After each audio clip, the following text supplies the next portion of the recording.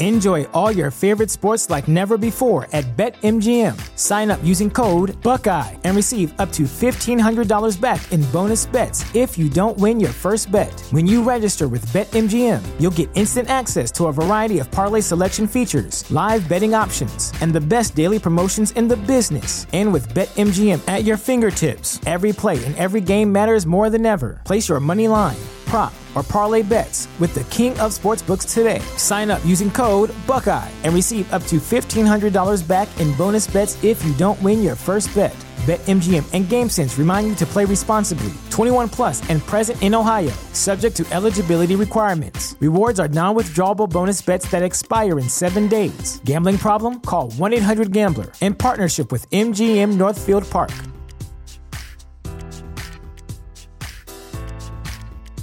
You know how to book flights and hotels. All you're missing is a tool to plan the travel experiences you'll have once you arrive. That's why you need Viator. Book guided tours, excursions, and more in one place. There are over 300,000 travel experiences to choose from, so you can find something for everyone. And Viator offers free cancellation and 24/7 customer support for worry-free travel. Download the Viator app now and use code Viator10 for 10% off your first booking in the app. Find travel experiences for you. Do more with Viator.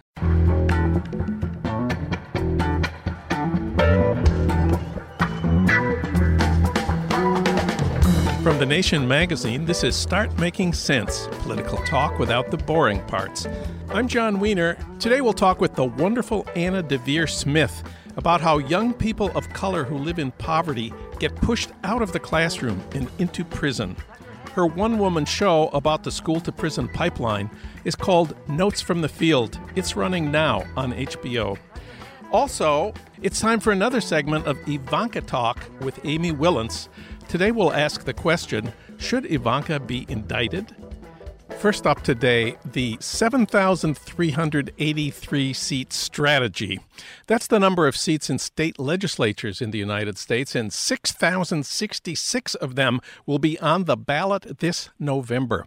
Democrats are now gearing up to contest a whole lot of those seats, something they have not done for years.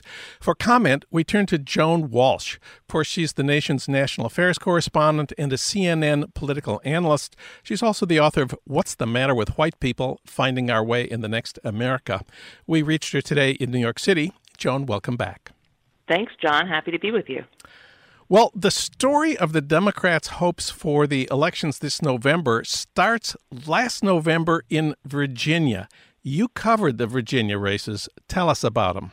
Virginia is one of two states, New Jersey's the other one, that has off-year elections. So in the year 2017, as people were despairing but also fired up about Trump, there weren't a lot of places to really indulge your electoral energy. And so what we saw in Virginia, and to some extent in Jersey, but Jersey's been a bluer, despite Chris Christie, Jersey had more of a chance to be a blue state again. Folks did a lot of good work there, but Virginia really became the epicenter of the resistance. You had a lot of women come home from the Women's March last January and decide to run for office. What we saw was women defying the age-old Emily's List maxim that women need to be asked at least 3 times before they run. I mean, that's always been true. It's not like Emily's List made that up. But we saw last year in Virginia that we had an unprecedented number of first-time candidates decide to run for the House of Delegates. So they doubled the number of Republicans that got challenged. The problem, going back beyond Virginia, John, is that Democrats have just kind of given up on a lot of these state house races as Republicans discovered them back in, say, 2008. And so you've had this horrible situation where more than half of the incumbents in Republican incumbents in Virginia had no challenger in 2015. Well, that all changed last year, and Democrats wound up picking up 15 seats. They almost won the majority of the House of Delegates. And 11 of those 15 victorious seats were won by women. So you have a lot of red, blue, purple states vying this year to be the next Virginia, the place where Democrats can really make some inroads into taking back state houses. And after Virginia, Democrats in other states flipped Republican seats in special elections for state legislatures. Remind us how things have gone in some of those other special elections. Well, right. There have been 20 special elections since Trump was elected. 20 Democratic wins. I think Republicans have won 4. 20 places where Democrats took a seat away from a Republican. And some of those are places, some of those are in red states, Wisconsin, Florida, Kentucky, Missouri. They're in districts that Trump won by anywhere from 5 to 15 points. And so that, as well as Virginia, is giving Democrats a new kind of confidence that they can make inroads and take back some of these state houses. You call this phenomenon of women running for office for the first time the Trump effect. In your new piece for The Nation, you quote Carolyn Fiddler, a very eloquent expert on state politics, on the logic behind women deciding to run for the first time. Shall we quote that line? Are we allowed to in a family podcast? I think we can give it a try. Okay. Yes, Carolyn Fiddler. Many people have described the Trump effect, galvanizing women, but Carolyn Fiddler put it best. Basically, if that fucking schlub can be president, I can run for office. And that has turned out to be true and fantastic.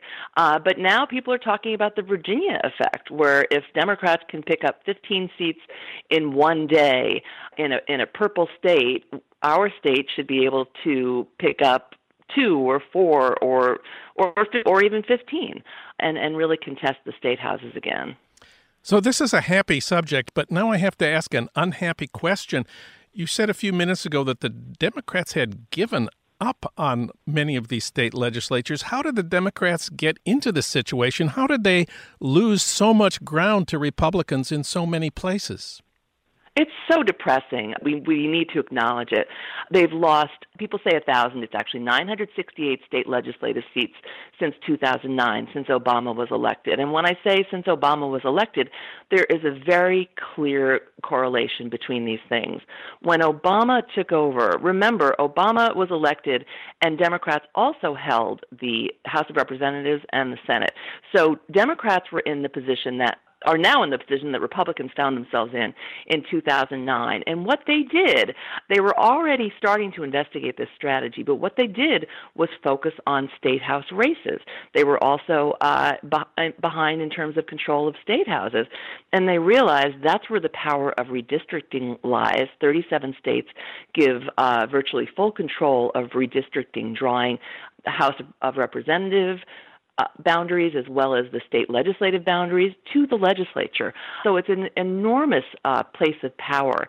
And the Republicans put many tens of millions, I mean, at this point, I'm sure it's over 100 million, into these races. And they cleaned the Democrats' clocks. The Democrats weren't even paying attention.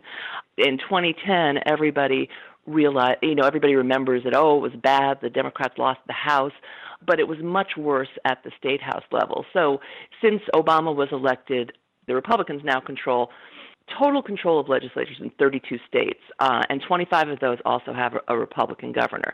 The Republicans were telegraphing this was not a secret. They do some secret stuff, we know, but Karl Rove was writing about this in the Wall Street Journal, that there was all this money going in, and this is why they were doing it, and this is where they were focused.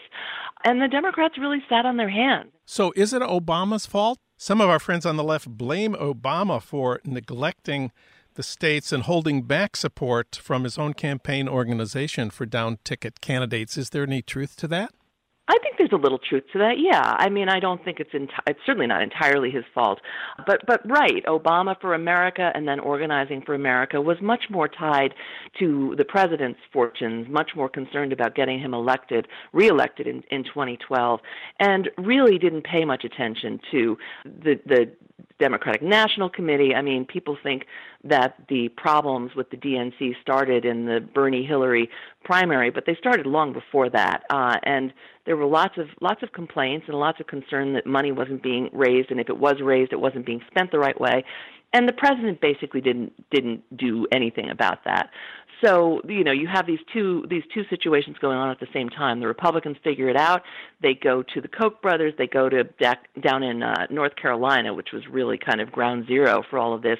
They go to a guy named Art Pope, who gives them tens of millions of dollars to experiment, and they take over the North Carolina legislature. And the other thing that happens, it's not just redistricting, it's that they turn these states into laboratories of reaction, where you see them not just control redistricting, but pass new voter suppression laws. They pass new restrictions on abortion rights. They slash taxes. They cut education. They pass new, anti-labor laws. They pass right-to-work laws, which we've shown. We had a great piece in The Nation a couple months ago showing that the passage of right-to-work laws is correlated with Democrats losing several seats in the state legislature, that it really depresses Democratic turnout because it hurts unions, public and private, especially public employee unions. So it has this cascading effect, and people are only just catching up to it. We've been talking here about Democrats' renewed energy to contest seats in state legislatures. Of course, we're especially interested in the Democrats' chances of retaking the House and maybe the Senate in November. There's a lot of energy for that, but there are a lot of obstacles to that, especially with some of our vulnerable Senate candidates. Let's talk about the congressional picture for a minute. Well, I think the Democrats need, 24 seats to take back the House. And there are roughly 23 or 24 districts that Hillary Clinton carried. Yes. And people are talking about the potential for a wave election. It's very possible they'll take back, no one should sleep on this, but it's possible they'll take back the House. The Senate is tougher because of just the map this year. There are at least five red state Democrats up for re-election who are going to have very tough races. But part of what excites people about these state legislative campaigns, though, is that it's thought in Virginia that the existence of these state candidates on the ballot in places where Democrats haven't played for maybe 6 or 8 or 10 years, that boosts turnout for the statewide candidates as well as for the congressional candidates. You suddenly have Democrats in red counties putting up the flag, having meetings, registering voters, and so all of this can contribute to taking back the House and potentially the Senate. And frankly, I don't know that I've proven cause and effect in terms of Democrats losing the House and the Senate in first 2010 and then 2014 losing the Senate. But you do see that the Democrats fared particularly poorly in the places where Republicans took back the state assembly and the state Senate and the governor's race. So they do seem to be tied together. Can you tell us anything about the politics of these new candidates running for all these seats in state legislatures? We're told the party is still divided between the Hillary supporters and the Bernie insurgents. Is that an issue in these primaries and that are coming up? I am definitely not seeing that on the ground. I didn't see it in Virginia. I really mainly paid attention to the women in Virginia, but I profiled several of the women candidates were even Bernie delegates who quickly, switched to Hillary, worked their hearts out for Hillary, and pulled together elements of both the Sanders and the Clinton local campaigns behind them. Democratic Socialist of America candidate Lee Carter, a Bernie supporter, he got support from Clinton organizations in his district. He was elected to the House of Delegates as an open socialist. And in the races that I'm looking at across the country, I haven't had much time to travel yet, but what I'm hearing from folks is that the resistance organizations on the ground are very much a mixture of both camps. You just aren't seeing it. There's a new group called Run for Something that's encouraging millennials to run for office. It was started by someone who worked for Clinton, but it's backing Sanders delegates for office. So it's funny. I mean, we see that sometimes in the pages of The Nation, or in sort of more rarefied political circles. But on the ground in these states, it's not coming up, which is a really wonderful thing to see. Joan Walsh, she wrote about the Democrats' 7,383-seat strategy for the brand new issue of The Nation. You can read it at thenation.com. Thanks, Joan. Always great to have you on the show. Thanks, John. Glad to be with you.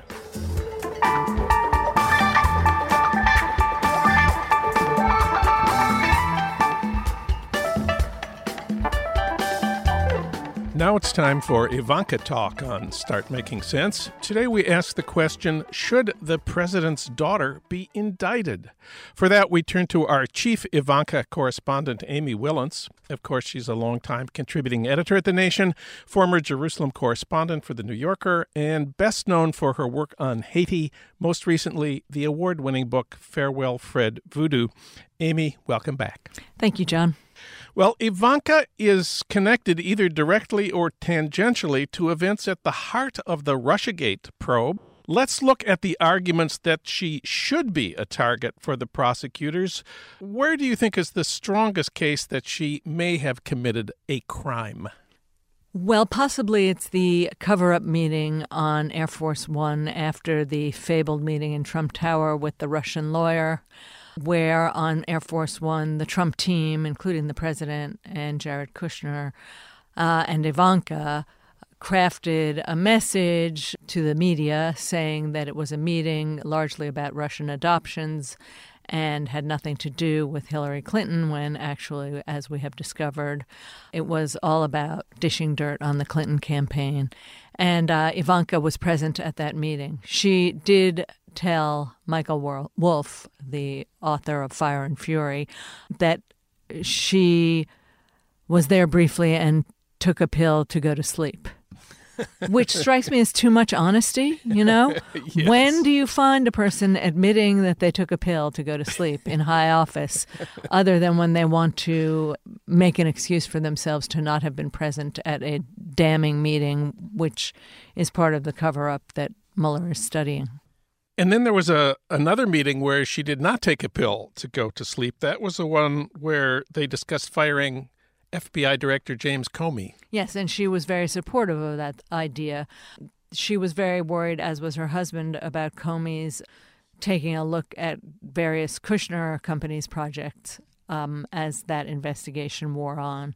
And they were just all very frightened at the very beginning of this, and she wanted to get rid of him. That seems very much like being part of a conspiracy to obstruct justice, if we believe that Comey was fired to stop him from investigating the president's crimes. Right, rather than being fired because he was too tough on Hillary and her emails, as Trump alleged after his firing. Now, I guess we should say here, I'm not a lawyer. I just play one on the podcast, and there's a lot we don't know, but presumably Robert Mueller knows a lot that you and I do not know about all this. The fact that Ivanka has not yet been hauled up on charges doesn't mean she's not being closely studied, and I would not assume anything about Mueller's attention or lack of attention to the possible subjects at hand. The Intercept had a piece on whether Ivanka could be indicted by Hannah Seligson. She points to Ivanka's connections to Felix Sater. Who is he again? Felix Sater is a Russian-American businessman with reputed mob ties who loudly and plausibly boasted of connections with senior Russian officials in Moscow. He is now considered to be one of the Trump organization's biggest headaches in the Russia probe because of a letter that he wrote to Trump lawyer Michael Cohen in 2015. Here is what he said in that letter. Our boy can become president of the USA and we can engineer it. I will get all of Putin's team to buy in on this. I will manage this process. Sounds sort of like collusion. Sounds just a touch like collusion there. And what does this have to do with Ivanka? Well, Ivanka accompanied Sater at one point to Moscow in, I think it was 2006, and he claimed that he arranged for Ivanka to sit in Putin's chair at the Kremlin. And when the New York Times heard this, it asked Ivanka, did you sit in Putin's chair at the Kremlin? She says, I may have sat in Putin's chair, but, quote, she did not recall it, unquote. I would remember if I sat in Putin's chair, John. but I don't think it's a crime to sit in Putin's chair. No, simply it shows that there is a relationship between Ivanka and Sater. The Moscow connection is at the heart of a lot of the whole Russia thing. You know, a lot of people think, we think, this all goes back to Trump's project of building a Trump hotel in Moscow, which he's been trying to do for many years, which accelerated a lot just in the last 2 years, and which was still going on during the campaign. A lot of people think this is the basis of Trump's, what should we call it, romance with Putin, a lot of which has been covered up and denied. And Ivanka is an important part of the project of building a Trump hotel in Moscow.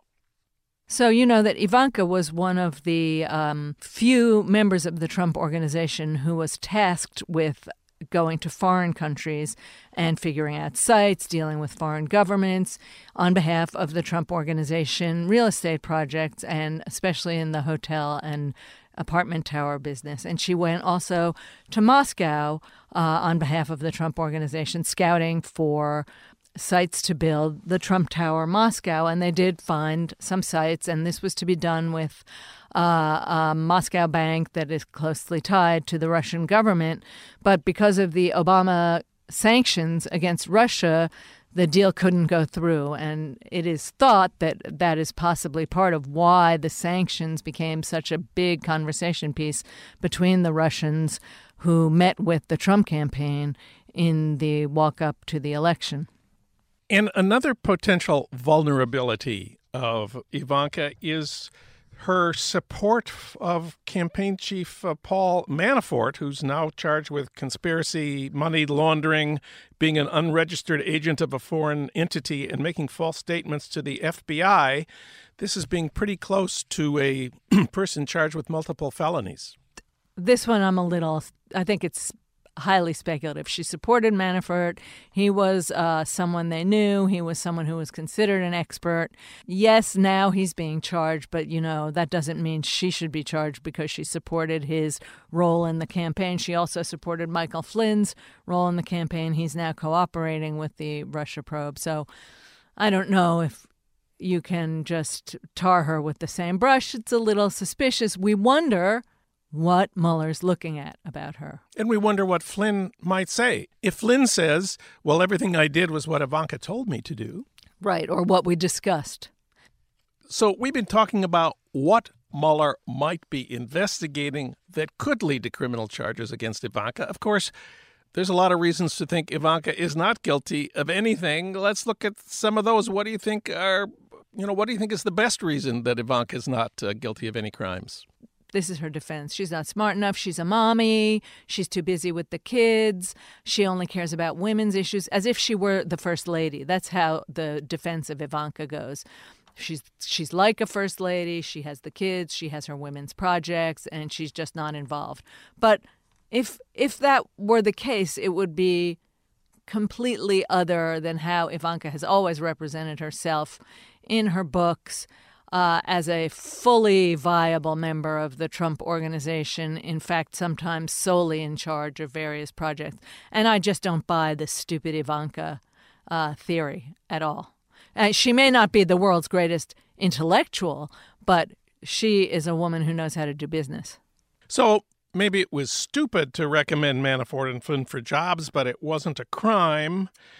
Maybe she's just inexperienced and has poor judgment about public life, since really all she knows about is the Trump organization, and the rules that the Trump organization follows are a little different from the rules that the White House should follow. But that doesn't work as a justification. First of all, ignorance is not a defense. And second of all, and when you look at Jared and Ivanka and how they've run themselves in the West Wing, especially Jared, but they're part of a team. These are people who came to the White House without the slightest notion of propriety and impropriety, without the slightest notion of observing a lack of violation of both the spirit and the letter of the law. That's not how they operate. They brought their business behaviors into the White House. Jared doing business deals in his little office next to the bigger office down the hallway. And they went to the White House with this in mind. I think you're headed for a bigger point here about Jared and Ivanka.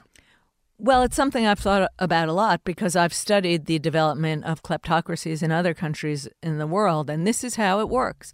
People come in, they look like a little bit shady, and they seem a little bit different from the leaders who've preceded them, and then suddenly you realize they're using the office to do their own business. They're stealing from the American people. I mean, if you think it's not a violation of propriety for Jared to go on the taxpayers' dollar all over the world, ostensibly pursuing our foreign policy, but in fact also pursuing his own business goals, that's not true. And he is using the White House to establish ties, say, to Mohammed bin Salman in Saudi Arabia, to establish these ties for future use for his businesses so that when he does leave office, he will have made connections to other kleptocrats across the world with whom he can do business. And this is a danger to the United States and to the Constitution.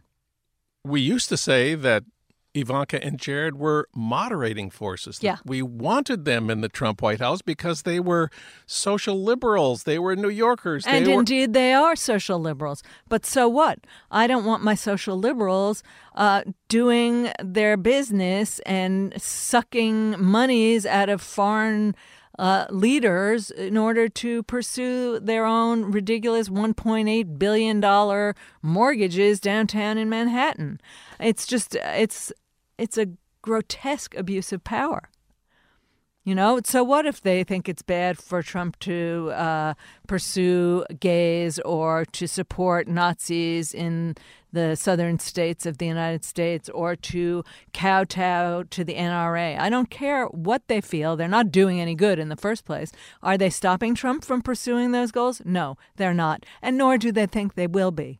They just are showing a nice face while they suck money from the job. And Ivanka may be the mom of the Instagrammable Arabella, the cutest girl who's ever lived in the history of mankind, but she's also a shark, not Arabella, Ivanka. It's a grotesque abuse of power. This has been Ivanka Talk with Amy Wilentz, our chief Ivanka correspondent. Amy, thanks for coming in today. Thank you, John.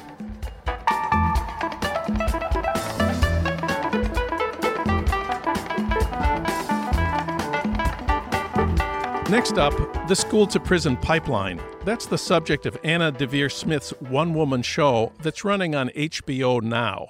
It's called Notes from the Field, and it dramatizes the real-life accounts of students, parents, teachers, and school administrators caught up in a system where young people of color who live in poverty get pushed out of the classroom and into prison. Anna Deavere Smith, of course, is probably best known to TV audiences as Nancy McNally on The West Wing and Gloria Akalitis on Nurse Jackie. She teaches at NYU. She's an official MacArthur genius. She calls this the Pipeline Project. I spoke with her about it in 2016. The Pipeline Project is about how poverty really manifests in Black, Brown, and Native American communities in such a way that the likelihood that a kid is going to end up in the juvenile justice system and then in prison is very, very high. And I think you know that there are a lot of people in America who are concerned at the incarceration rates in our country, and it's one of the few places, my understanding, that Democrats and Republicans even agree that we have to do something about the number of people who are being locked up. And kids are a part of that. Some people call this the school-to-prison pipeline, and the Justice Department has statistics that prove that poor kids of color are more likely to be suspended or expelled from school for things that, sometimes aren't very clear. It's something called willful defiance. If you sort of look at the teacher the wrong way, that's an example. And people are doing a lot of work to try to turn that back, to figure out, how to keep kids in school. Myself, even as I got into this project under the umbrella of the school-to-prison pipeline, I feel it's a little bit dangerous to blame schools and teachers for something that is really rooted in poverty, in the way that people live without opportunity. And just to remind our listeners who may not be familiar with your performances, you take a social and political issue, you interview 100 people or more who come from a broad spectrum of perspectives. Then you take about, 24 of the characters yourself and recreate them, their speech, their gestures. It's amazing. It's an amazing thing. We saw you a couple of months ago here in L.A. on the Broad Stage in Santa Monica. More recently, you performed in Baltimore. I imagine doing this in Baltimore after Freddie Gray is different from doing it in Santa Monica. Oh, yeah. I mean, I ended up doing my research in Baltimore by a series of sort of unexpected events. I ended up postponing what was going to be a research period in March of last year, and I had moved it to May, only to arrive in Baltimore right after the riot or the unrest or the events, whatever you want to call it.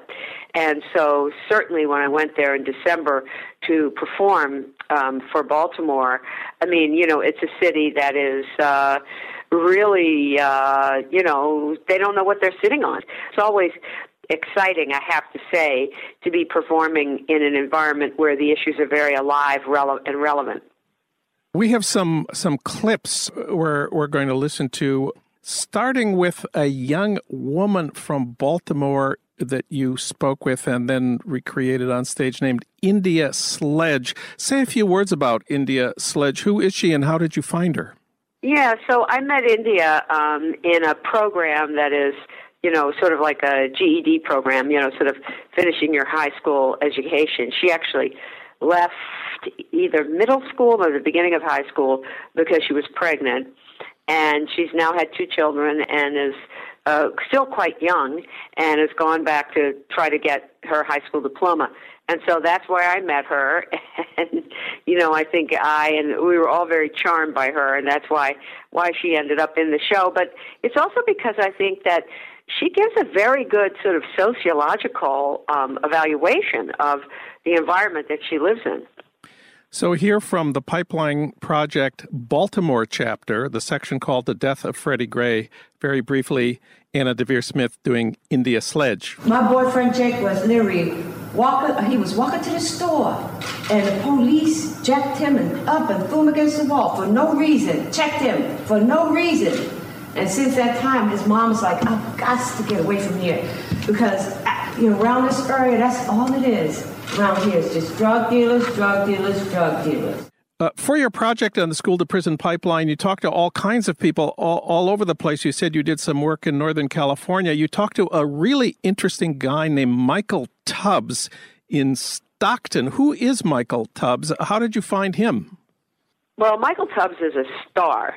He is well known in California. He's the youngest councilman, I believe, that Stockton has ever had, and right now he's running for mayor. Extraordinary young man, graduated from Stanford and, started campaigning then when he was still in school. And what interested me so much about Michael and other friends of his that I met in Stockton is here's a bankrupt city, homicide-ridden city, and I met young people like Michael who have great educations who are coming back home to try to make a difference. And so I found it to be pretty irresistible. And like India, he too, in just talking about his city, gives us something that I think sociologists would be interested in. So here's Anna Deavere Smith as Michael Tubbs, a city councilman in Stockton, talking about reading aloud in a classroom. And I was reading about Dr. Martin Luther King Jr. And I got to the point he's assassinated. I tried to go through the page really quickly because I really didn't want to talk to 6-year-olds about death.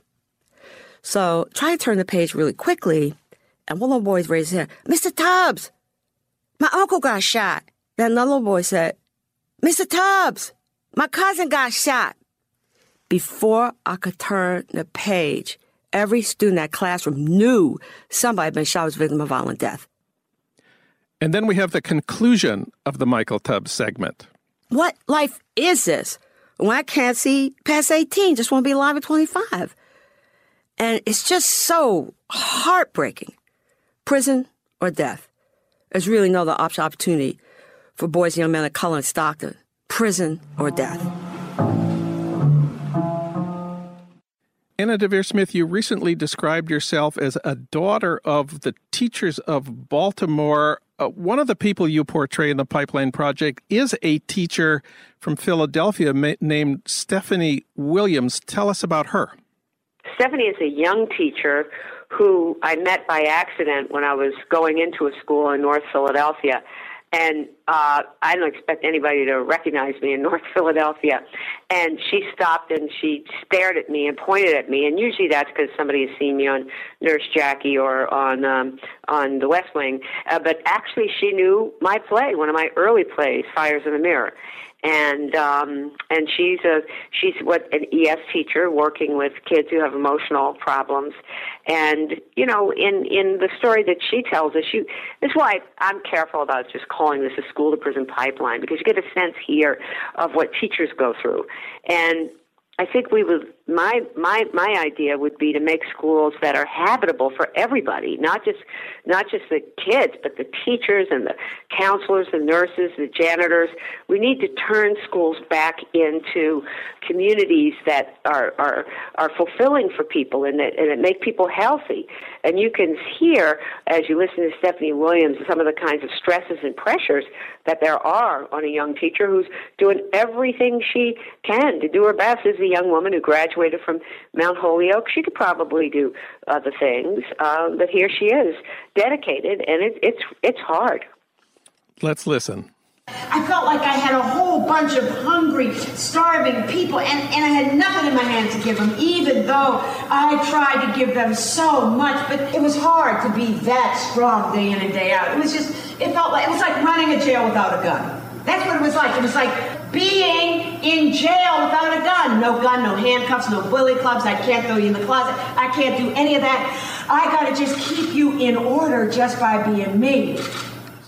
I read in the Washington Post that you're experimenting with new forms for your stage performance to engage the audience directly and inspire them to action. What was it that you were doing in Baltimore? How do you think it worked? Yes, and also at Berkeley Repertory Theater this summer, I had an opportunity to experiment with this for a full month. And my idea is to basically just stop the show in the middle. And what is normally called the second act, to give that over to the audience. So what we do is take an audience of approximately 500 people, divide them up into groups of 20, and send them all over other parts of the theater, backstage, on stage, in rehearsal rooms and dressing rooms. In Baltimore, it was even a paint shop. One group met in, another group met on a stairway, and to get the community talking about what they can do after they've seen the first act, and asking people to make commitments. And because in my mind, the audience has got folks who can do much more than me. I'm on stage with a wonderful, I should mention, by the way, jazz musician, Marcus Shelby, is a bass player. Yeah. And we can entertain, we can get an audience, we can move an audience, we get you to laugh, get you to cry. But my work is just a call. It's a call to action. And there are people in the audience who know a lot more about incarceration than I do, a lot more about education. There's younger people who are recently out of school or in schools. I haven't been in, high school or middle school in many, many years. And also, there's probably somebody in the audience who could write a bigger check than everybody put together.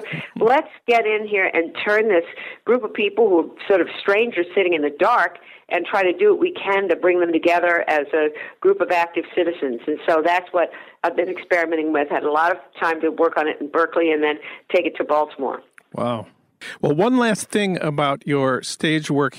Here on the radio, we do everything we can to eliminate the ums, the ers, and the you knows. I know you take the opposite approach on stage. You think they matter. Why?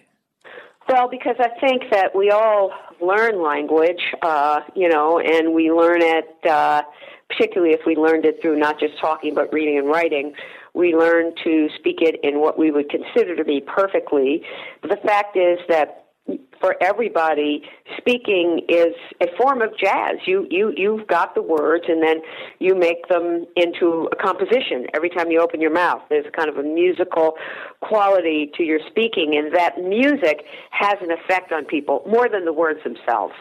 And so part of that music and part of the rhythm, of course, is the ums, the you-knows, well, in Baltimore, it's really kids who are less than 25 use an expression, you feel me, that then becomes Yefemi, which then becomes Fe, and Femi. And, somebody who's just like 8 years older would say, in that same space where you would have you feel me, Femi, or Fe, says, you know what I'm saying. And that changes from, you know what I'm saying, to, know what I'm saying, to saying. So all of these things have a rhythmic reality, and that's really what reaches your heart or makes you furious, is the tones, the vocal tones that a person has in the song that they sing.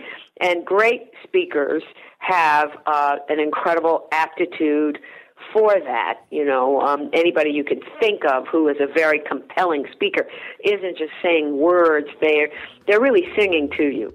Anna Deavere Smith in 2016, her one-woman show on the school-to-prison pipeline is running now on HBO through the end of March. It's called Notes from the Field. Finally, a word about Dave Zirin's Edge of Sports podcast, where sports and politics collide, hosted by the sports editor of The Nation, and featuring Dave Zirin's interviews, his commentary, and his rants. So even if you're a sports fan who hates politics or a political junkie who hates sports, you'll find something to love in this podcast. It's posted every Tuesday, now at thenation.com/Edge of Sports.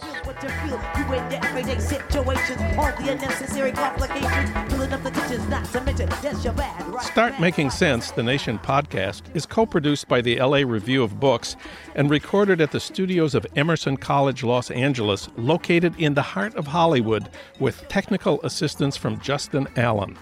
Our show is recorded and edited by Lyra Smith. Alan Minsky is our senior producer. Frank Reynolds is our executive producer. Annie Shields is our engagement editor. Katrina Vanden Heuvel is editor and publisher of The Nation. Our theme music is from Barcelona Afrobeat, licensed by Creative Commons. Find out more about Start Making Sense at thenation.com and subscribe to Start Making Sense wherever you get your podcasts, at iTunes, Stitcher, Spotify, and now at Google Play. I'm John Wiener. Tune in to Start Making Sense next week for more political talk without the boring parts.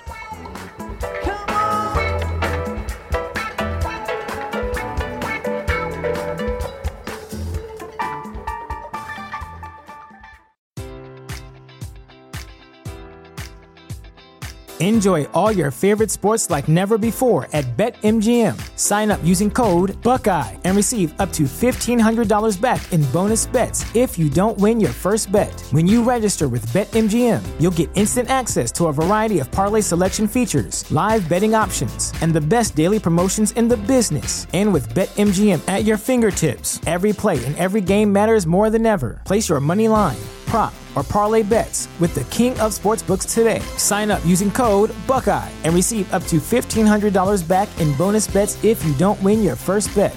BetMGM and GameSense remind you to play responsibly. 21 plus and present in Ohio, subject to eligibility requirements. Rewards are non-withdrawable bonus bets that expire in 7 days. Gambling problem? Call 1-800-GAMBLER. In partnership with MGM Northfield Park.